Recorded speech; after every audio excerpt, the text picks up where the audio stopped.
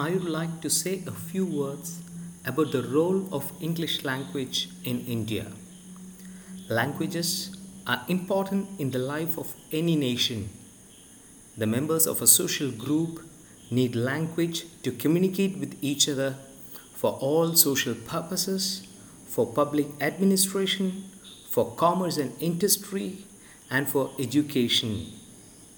Ours is a country with multilingual, multicultural, and pluralistic milieu. Social aspirations can best be fulfilled when they are allowed to function through the mother tongue.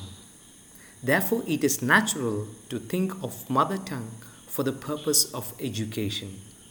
But the necessity to have a common language for interaction has led to the learning of English.